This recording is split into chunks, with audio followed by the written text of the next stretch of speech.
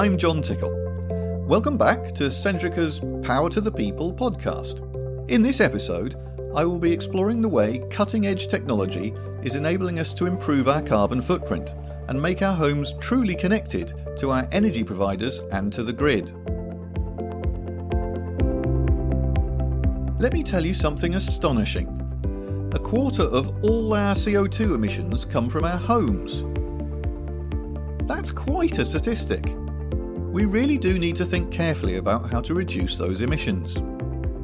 The way forward seems to be what Centrica calls connected car, connected home, connected customer.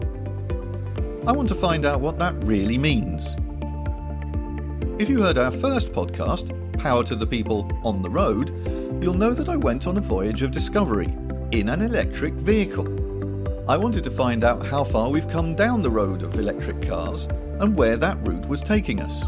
At the end of that journey, I was both excited about the future of EVs and determined to get one myself. Just as soon as the contract on my current car expires, I will be jumping into a new EV. But as you can hear right now, I'm doing something to my bicycle.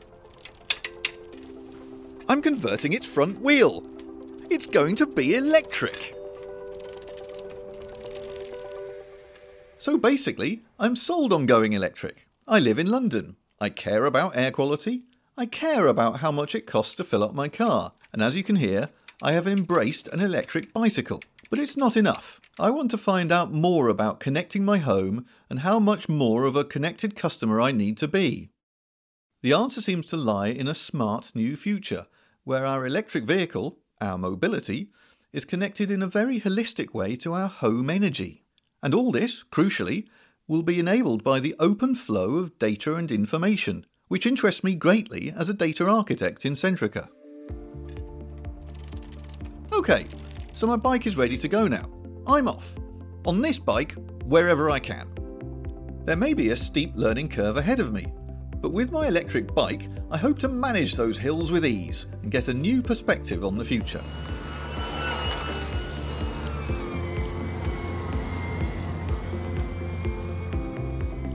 I have to admit it, my bike might not get me all the way to my first stop, which is the rural Oxfordshire home of Centrica's sustainable transport editor, racing driver Amanda Stretton, but it will take me to the station. Carl Bayliss, Centrica's Vice President for Mobility and Home Energy Management, who featured in our first podcast, is also going to join us there. Hello, are you Amanda? I am, you must be John. Yes, I am. Come on in. Thank you. As soon as I walked in, Carl asked me the pertinent question. Hi John, it's good to see you again. In the last podcast we heard about your exploration into electric vehicles. Have you made your decision yet? Oh, absolutely, Carl. Yes, I'm absolutely sold on the idea of an electric vehicle. I have a little slight problem in that I've got another 18 months left on my current car lease, but I have just ordered an e-bike conversion for my push bike. So I'm going electric on my bicycle and hopefully that will stop me using my petrol engine car quite so much. That's an amazing step forward already. I think as we start to realise how many miles we actually do, and now, you know, in the midst of the pandemic, our behaviours have slightly changed. So we don't have so many miles to travel on a day-to-day basis, and we can fill the gaps with other multimodal transportations like e-bikes, or even walking these days has become a pleasure more than a chore. So I think, you know, you're not alone in having that change of heart and placing those orders, and now it's really a call for the manufacturers to start to really ramp up the production lines, I think, to really meet the demand going forward. Amanda, we know that you're a racing driver, broadcast and journalist. What's your position vis-a-vis electric vehicles? What do you drive at the moment? People expect me to have a deep love of the internal combustion engine, which I do. And my current car at the moment is, unfortunately, still an internal combustion engine because I'm also, like you, waiting for my lease to finish so that I can get myself an EV. I'm really excited about the EVs coming to market, I have to say. And I think it's going to revolutionise the way people view the market because of the choice that's going to be there. What are the features of a car that form your choice? Well, again, because of my background in racing, people think I am only interested in sporty racing cars. The reality is, of course, that you can't speed on the roads. So you do, in fact, need a car that will get you from A to B comfortably, warmly, with good sat-nav, good infotainment, good connectivity. I've got 2 grown-up children. I have a dog. I therefore need a car that has got sufficient load capacity to move all of us around as and when we need it, but increasingly not all of the time. Now, the tagline for this podcast is connected car, connected home, connected customer. And I'd like to explore with you what connected car means to you. Connected car means so much, and the opportunities that arise from it are so great. We could potentially be looking at a car that connects with our calendar. So it will work out where we go on a particular day. It'll actually start looking at some of our routines and our patterns, and our car will start charging accordingly. And when we say charging accordingly, that doesn't mean like we do currently with a petrol station. You go, you charge, you'll fill your car up. Your car can actually decide as and when it's going to take charge, so it can optimise when energy is cheaper, and you can opt for green tariffs as well. But then as we start looking further down the line, this is, I think, where it gets really exciting. Your car can actually arrange your speed to make sure that you're not sitting at the traffic lights, you're not caught up in a traffic jam. It will know that when you get to your destination, a specific charge point will actually be available and ready for you. Carl, I'd like to turn to you. So we've talked about connected cars. Will the connected home talk to the connected car? Will the car know that I've got to make a trip to the supermarket? So I believe that the connected home will start to have an interplay with our daily schedules. So making sure that whether it's a static battery that's at home is fully charged to be deployed when perhaps the electricity is the most expensive on the grid, so that you're offsetting the cost, for example. Or it's timing the opportunity to charge those batteries or the high energy consuming units in the home that might be perhaps a heat pump, for example, is when the grid is at its greenest. So the sustainability message is in there, or a blend of the two. And I think we've always had in the back of our mind we should turn the lights off when we leave the room. But making sure that we use the right amount of hot water at the right time, and we can use that where the grid is at its most renewable or its greenest, and where the cost is as cheap as it possibly could be. That awareness of how much energy we're consuming, which is around about a quarter of the total CO2 pollution that's in the air today is coming from heating at home, is a really big challenge. I think as we start to become smarter with that, we'll reduce that carbon footprint, along with the new housing stock that's expected to come on, which will have new standards of EPC rating, will have new technology, and be ultimately a net zero home of the future. I'd like to pick up on something you just said there, Carl, because buying a new home, which is going to be massively thermally insulated and have ground source heat pumps and solar panels and batteries and all that thing, that sounds wonderful to me. Except that I live in an 1895 Victorian terraced house in the middle of London. Amanda, are you facing those kinds of quandaries in your mind as well? How do you actually take some steps forward into this new energy future? You're absolutely right. There is nothing I would like more than to actually make my home more energy efficient. As such, when I built the conservatory in there, all the glass is actually as thermally efficient as I could possibly make it, to the point where actually I do have underfloor heating, but I don't necessarily need to use it, even in the winter on a sunny day. And as I start upgrading my home, I have got plans in my garage to put a static battery. On my roof in the garage, I'm planning to put solar panels, so that when I do get my EV, I'm able to actually start utilising a smart charging system.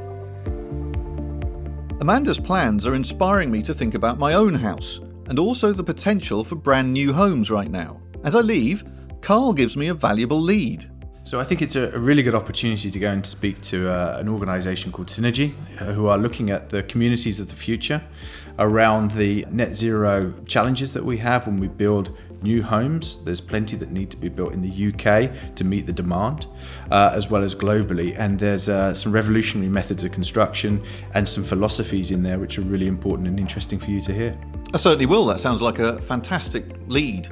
I'll go talk to them, and if it's all right with you, I'll come back and check in with you later on in the podcast, and we'll talk about what I've learned. Have a great trip and speak to you later, John.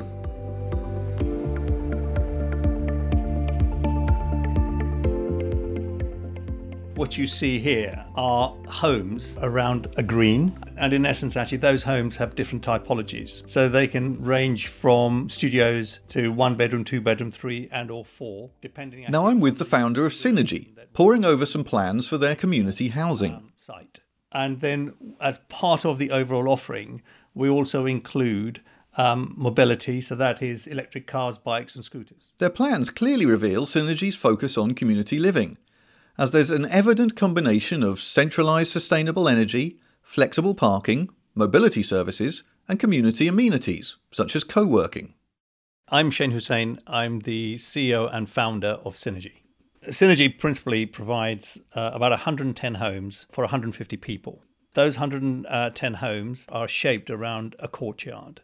The homes that we provide actually are a rental model. And then as part of the overall offering, we also include mobility, so that is electric cars, bikes and scooters. Our demographic is what we term as the conscious millennial. So in essence, actually, part of the rationale for targeting that particular segment is that the average age now for people buying a home sounds horrendous, but it's 38. So to us, actually, what we're trying to do is to actually offer a highly efficient, all-electric home. The Americans kind of call it living as a service because in essence, actually, you can turn up without anything.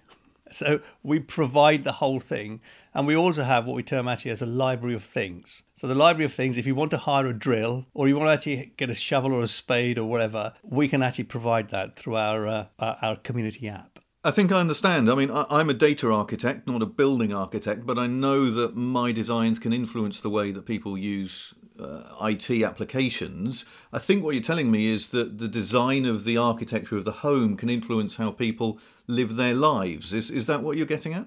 Absolutely. But I think that at the core to us, it's about people. The essence of all of this is about personal space and actually a feel of belonging. Can you tell us a little bit about how these buildings are constructed? The buildings themselves are actually constructed within a factory, and we use wood as the core fabric. We're trying to put across an exemplar of how homes ought to be built, not necessarily all from wood or necessarily all from within a factory. Obviously, that is a really efficient way of doing it. What we're saying is that our technology is providing an ideal benchmark and technology set that other developers can take and put into their method of building for individual homes, whether they're for rental or for sale. Clearly, you've got a lot of technology in your architecture. How does that change the nature of the relationship between a connected customer and a connected home? To us, in all honesty, technology is there as a passive assistance. To me, I don't want yet another app for all the different elements that actually exist within my home. I just want it to be there to tell me what I need to know. What are my CO2 levels and am I being good? That's all I really want to know to actually provide me with some of the things I need. And actually that may also include some of the relationships I need to build within the community. I imagine that this is quite a timely conversation with the COVID pandemic and more people are working at home. Is this kind of architecture facilitating new modes of operation and new behaviours in the homeowner?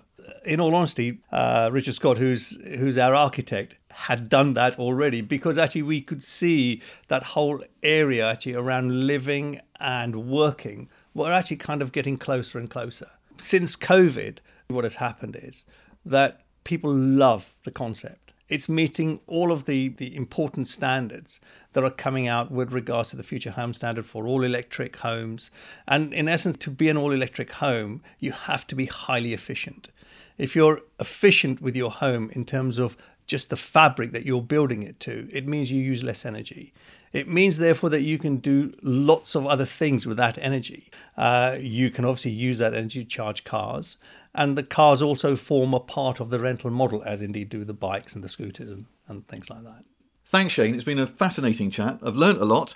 And I think I'm going to have to reflect on some of those lessons that you've taught me about what the vision of the future for connected homes and connected customers might be. Thank you, John. My pleasure.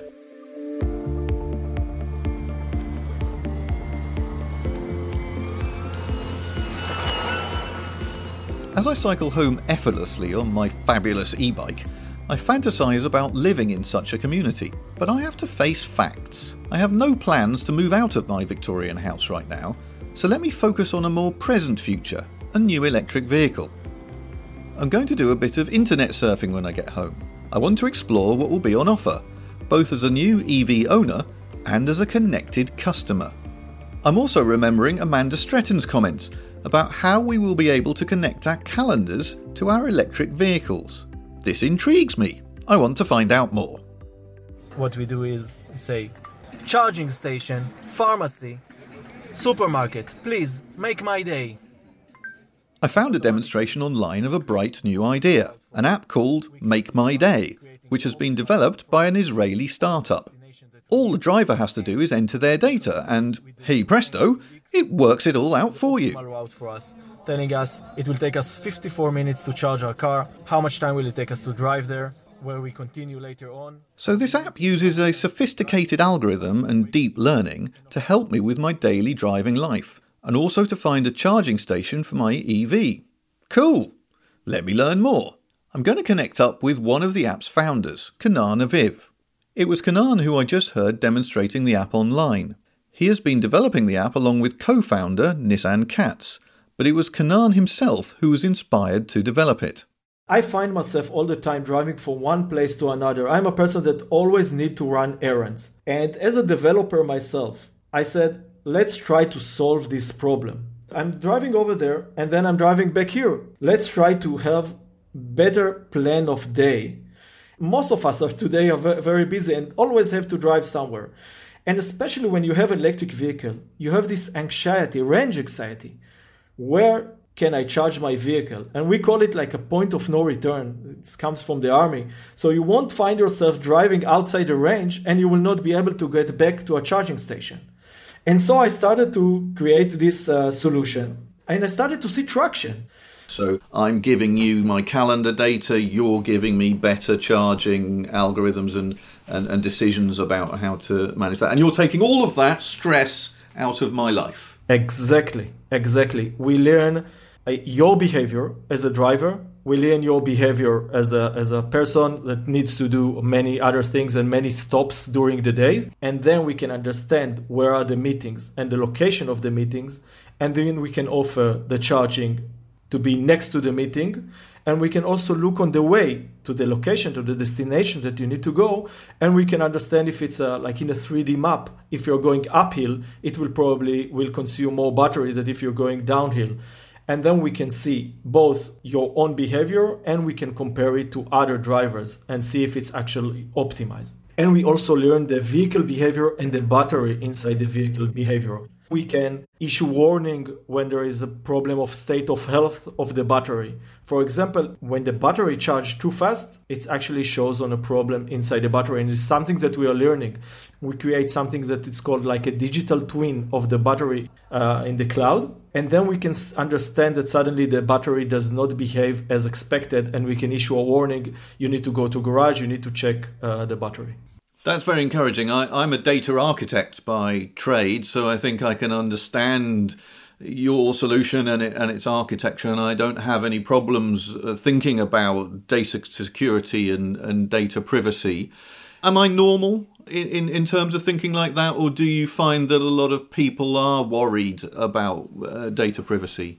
I think everyone have it like in mind, but there are some people that have no problem sharing, and they say if they give me a better result, I trust. So I trust this company, so they share. And some other people are more closed and prefer not to share. I would say that today we say it like, I would say 80-20. 20% are more afraid regarding their privacy and prefer not to share. 80% usually share this data, like they share with Google Maps and they share it with Waze. They share it also with Make My Day. Something that we need to remember that usually Make My Day does not come as a standalone application. It is an API and an algorithm or an extended added value that is connected to other existing applications, like the one coming from Centrica or from other companies that already have a solution for the drivers. They add Make My Day into their existing solution. So this is why if you buy a car from Mercedes, for example, a Daimler, you feel much easier sharing the data with the OEM that you just purchased the vehicle from. Oh, right. OEM being original equipment manufacturer. Exactly. And actually, the OEM is responsible for your data and transfer the data or use it inside Make My Day in the highest security available inside their on-premise data. So you don't actually share it with all the drivers of Make My Day. And people feel much easier sharing this data when they have a company that they trust from the beginning. This sounds great. It sounds like I only have to give it actually quite a small amount of data, and it does a huge amount of work, and then gives me a lot of value back. That sounds very attractive to me as a value proposition. I could get involved with that. Thank you very much. We really hope to be able to spread it around the world.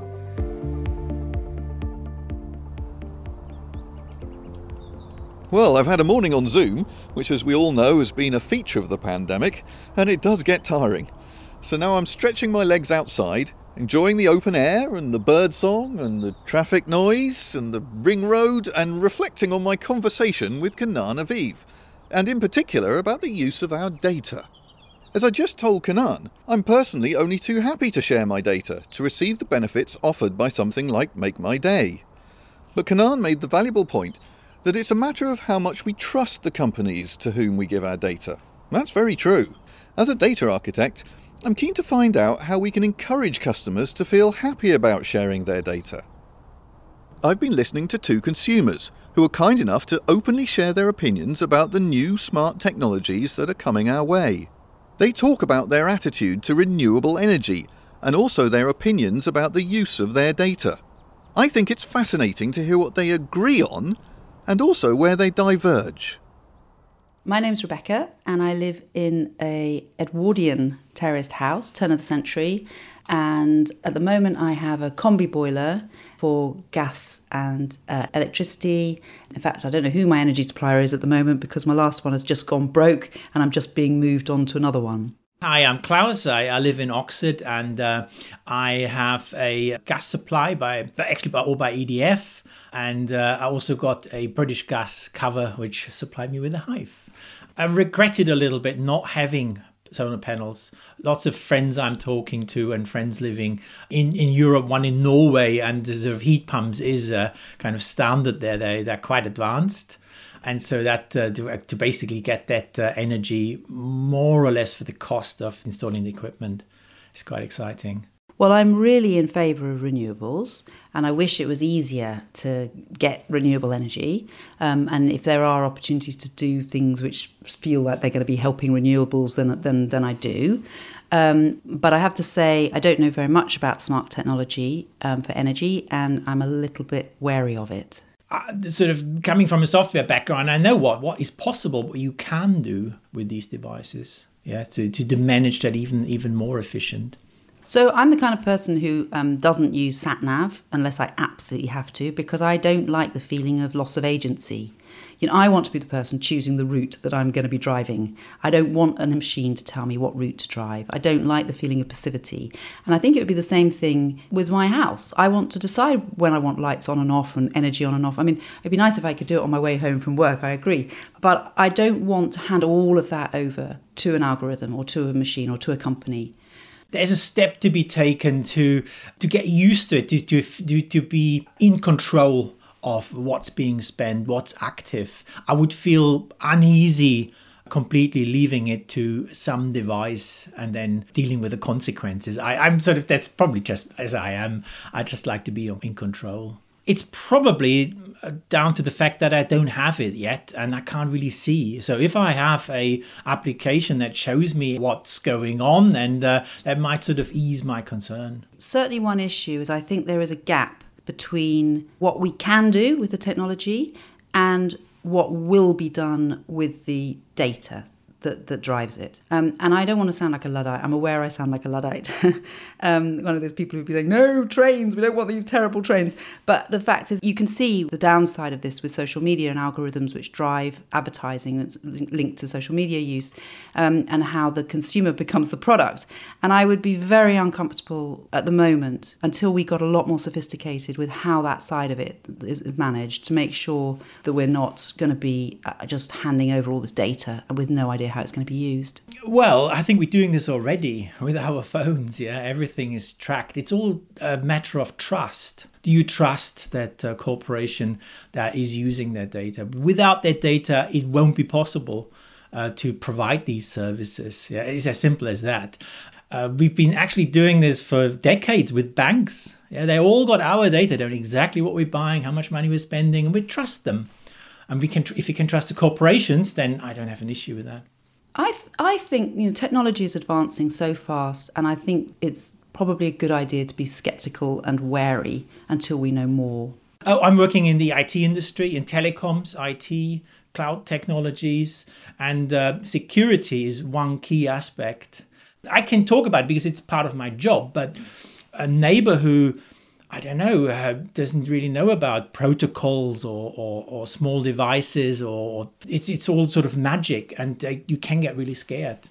But if you have sort of trust that this data sits there and is actually in an entity which is protected, and no people who want to control you access it maliciously, then I think there is actually an advantage. Yeah.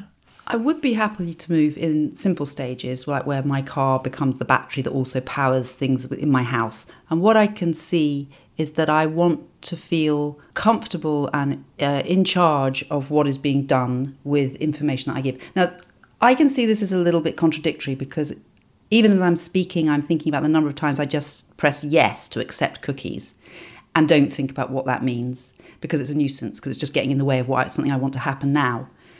But in a way, the fact that I already do that justifies the fact that I'm wary about where this technology might lead. I think this will be kind of a waterfall. So when you get it at the beginning, you want to be sort of assure yourself that this is actually working, and then you look at it less and less, because it will be working. That's how it will work in my case. Thanks so much to Rebecca and Klaus for their invaluable insights. If you heard our last podcast, you may remember Dr. Charlotte Duke, the wonderful behavioural economist who helped me analyse attitudes in our society to the use of electric vehicles. Charlotte leads the behavioural economics team at London Economics, and I felt the need to turn to her again. So here we go, I'm back on Zoom.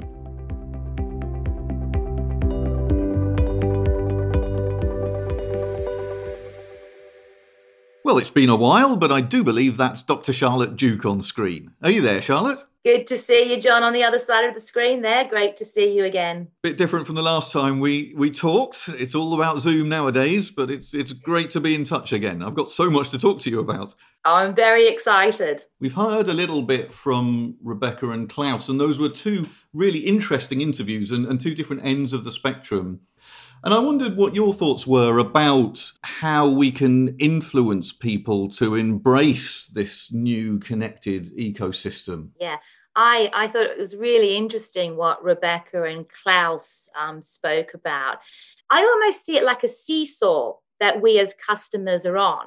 And on one side, it's the trust and control, so the caution that we have about using these new technologies, which require us to share our data. That's one side of the seesaw. The other side of the seesaw then is the benefits, the opportunities. So it really depends, where is this seesaw tilted?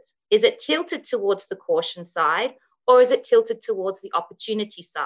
And really, I think what Klaus and Rebecca said really embodies our relationship with all new technologies. So let's think about our everyday life. Let's think about the digital banking apps that we use, or the online marketplaces where I now can buy anything I want from anywhere in the world sitting on my sofa. Dating apps, hugely popular, grown in great prominence over the last decade. Very private information shared on those dating apps, right through the mobility apps. I want to go to a restaurant, I get my mobility app out, and hey presto, the car's at my door within 3 minutes. So we engage with this new technology all the time, and we share our data all the time with these new technologies. Rebecca also mentioned in her chat that she presses the cookie button, press that cookie button at the top, because she wants access to the data and the information and the products that are sitting behind that cookie button.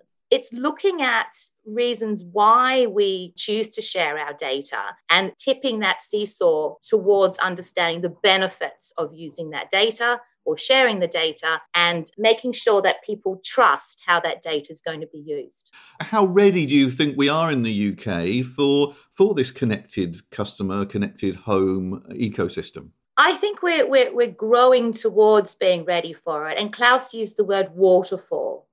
When these technologies become the social norm, when it's just part of our everyday life, these are going to take off really quickly. But as people slowly adopt these technologies and the knowledge spreads that I'm benefiting from these technologies, I'm benefiting from them in terms of my house being safer when I'm away because the lights can be controlled while the house is empty.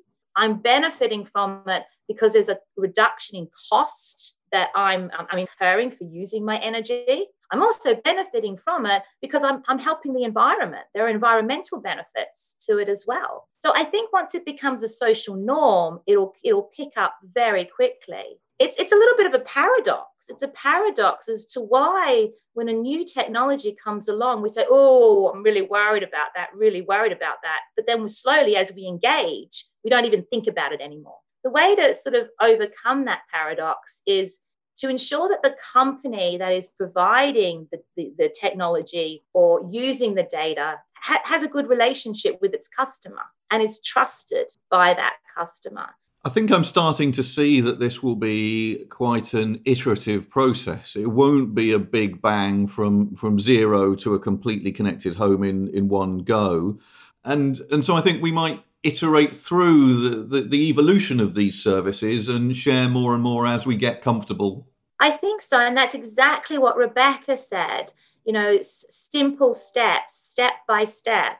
And even Klaus, who sort of works in the data intensive area with algorithms, with machine learning technologies, he said, but I wouldn't want to give everything over to that smart technology. Perhaps if I just tried it out, I'd look at it all the time to check what's it doing. But once he's gotten used to it, he wouldn't look at it anymore. Can you help me understand almost the relative ranking of three things, perhaps? Peer pressure from your friends, signals from companies, and then signals from central government. How should we be thinking about those three factors and their relative importance? Friends and family always come first, John, always, in all our decisions in life. But also it's broader than friends and family. It's people who are like me. The social norm is probably the most powerful communication tool or trigger that we have. In terms of the providers themselves, I think making it easy to understand how to adopt these technologies and how to use these technologies. So as a behavioral economist, we sometimes call these channel factors. Very simple information provision, simple steps, 1, 2, 3. The role of government, of course, is also very important. And we see lots of incentives that come from central government to help customers to adopt technologies for environmental benefits. Because let's talk about it. When we speak about the connected home, the connected customer, the connected car, this is all driving towards environmental sustainability and the big goal of our generation of protecting the environment. As usual, it was so good to talk to Dr. Charlotte Duke. She's spot on. We have to bear in mind, all the time, that the goal of our generation should be to focus on driving towards environmental sustainability. So I've learned what is possible from Synergy and Make My Day. I've discovered that the connected customer will have to feel very confident that their data is in safe hands, and that for some of us, it will be a gradual, iterative process. But I've also learned that once we all see it working and understand how it works, we will most likely move forward at quite a pace.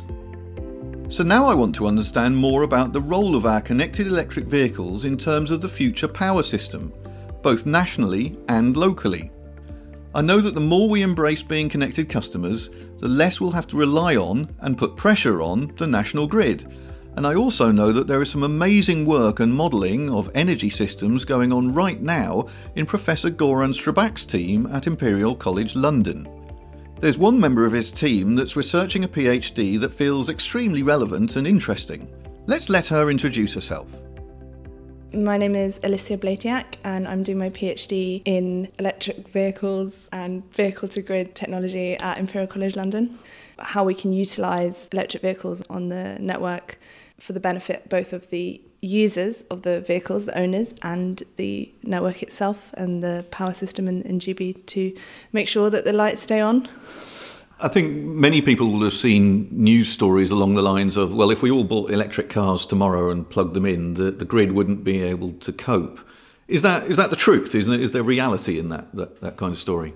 The assumption, a lot of the time when those articles are written, the assumption is that those electric vehicles will be plugged in at peak, because that's how we use our electricity. We come home, we switch the kettle on, we come home, we imagine we come home and we plug our cars in. So a lot of the time the way that research is done is by assuming all these people are plugging in when they come home. And in that case, we're looking at, somewhere in the range of 4 to 6 times the peak that we have, depending on how many electric vehicles you assume are bought or switched out for combustion engines. So in that case, yes. But, and this is really where the research comes in that we're doing, that demand needs to be managed. It needs to be spread, and fundamentally needs to be spread at level across the day. There are so many ways you could match that demand with when renewables are on the system, whether it's solar during the day or wind during the night. My work is about using discharging as well as charging. So you could, in theory, charge when the sun is shining, when the wind is blowing, and then when you come home, instead of burdening your network, you could discharge to your home. And that's what we would call behind-the-meter optimization. So it's how you capture and use the energy that you're ultimately using to drive that matters. It's the timing. And I get my pound of flesh out of this, don't I? I'm quite excited about the prospect of getting an electric vehicle and driving it and being a good citizen and having a positive impact on the environment.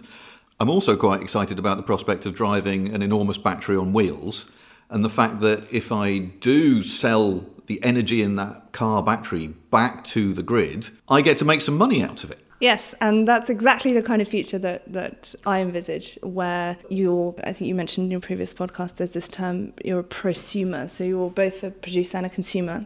So if you drove around during the day and you came home, in the first instance, you'd be able to save money on your own electricity bill. That's what we imagine being a kind of first step, because technologically we're closer to it.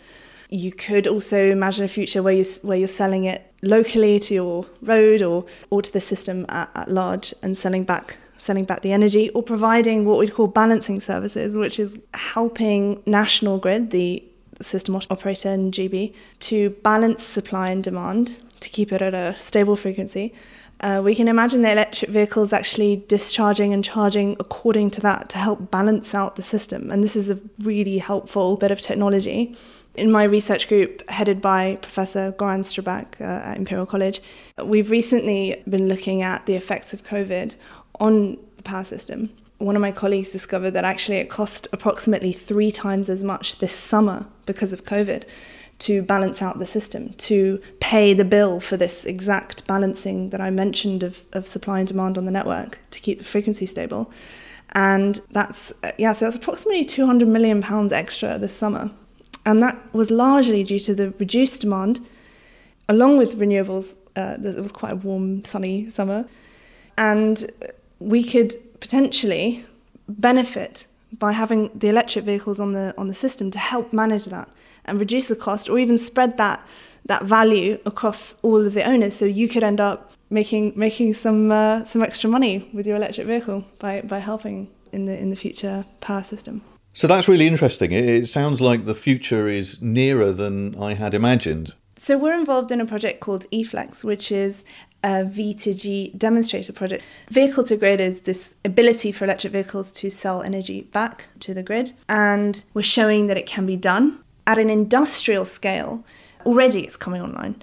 At a consumer level, at a domestic level, that might take a bit longer. And the products that you're able to sell with your energy are evolving.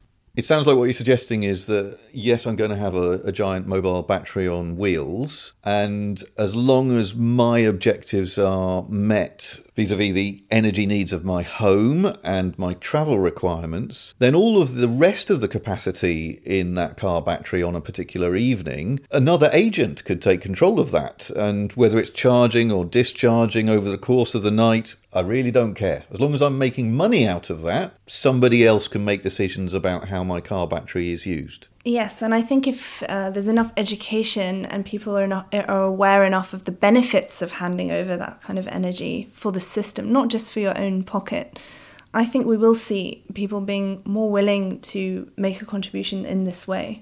You've got your smart devices, you're meeting your energy needs, and there are a lot of other benefits that are coming from that situation.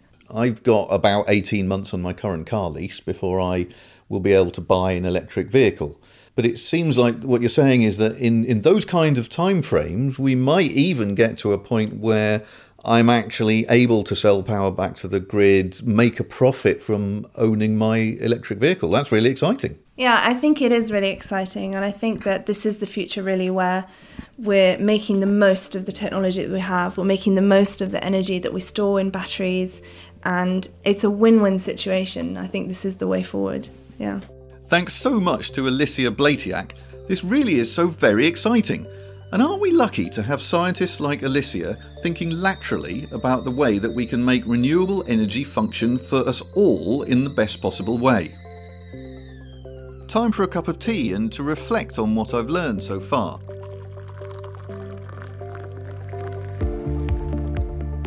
And now I'm going to mull this over with Centrica's Vice President of Mobility and Home Energy, Carl Bayliss, who I chatted with at the beginning of my journey.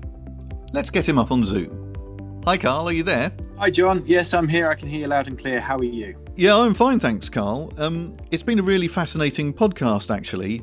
We've learned that there are lots of different solutions in the market. There's lots of startups being innovative and bringing new apps and new solutions into the market. We've also heard from consumers like Klaus and Rebecca that they have different attitudes to this new tech. Some want to be early adopters, some aren't quite so sure about how they're going to be utilising some of these solutions. Are we as an energy industry going to be able to react to the different pace of take-up amongst different consumer segments of all of these different possible solutions? That's a really good question, John. I think inside looking out, I can see the vast opportunity of the power of collaboration between big organisations like Centrica and the other big industry players, working with small startups, you met Kanan from Make My Day, and lots of other ventures that are really starting to make it very easy for customers to adopt the thinking,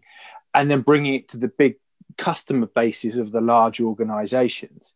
I think when we crack that spirit of collaboration towards a common goal, I think we'll start to see a massive adoption of take-up in the technologies and the innovative products that are in market or coming to market today. Again, there's a lot of opportunity under the surface today with all of these technologies that will start to come to the surface and become a regular conversation point in the way that electric vehicles have now started to become very much mainstream. So we'll start talking about heat pumps, we'll start talking about dynamic load balancing in the home, we'll start talking about optimization and efficiency savings that can be had from a home energy management package, perhaps like a product from Hive that becomes, it's a renowned brand, and therefore you have the trust to interplay with it. So I think we're on that crux of change, and I think what's happening externally with the climate agreements, the net zero challenges, there's lots of noise in there that makes it really interesting for people to get involved with and to play their part in making a difference with confidence. I think you've sold me, Carl. I think very much like the first podcast, we're going to end on a positive note. I think I've been persuaded that this vision of connected car, connected home, connected customer is achievable. And it's achievable for someone like me. Thanks for sharing that with me. That's great, John. And I hope that your experience with your electric bike, and in the next 18 months, we see you with an EV. And, we'll have another conversation and we'll see what we've done to the home as well. Look forward to it.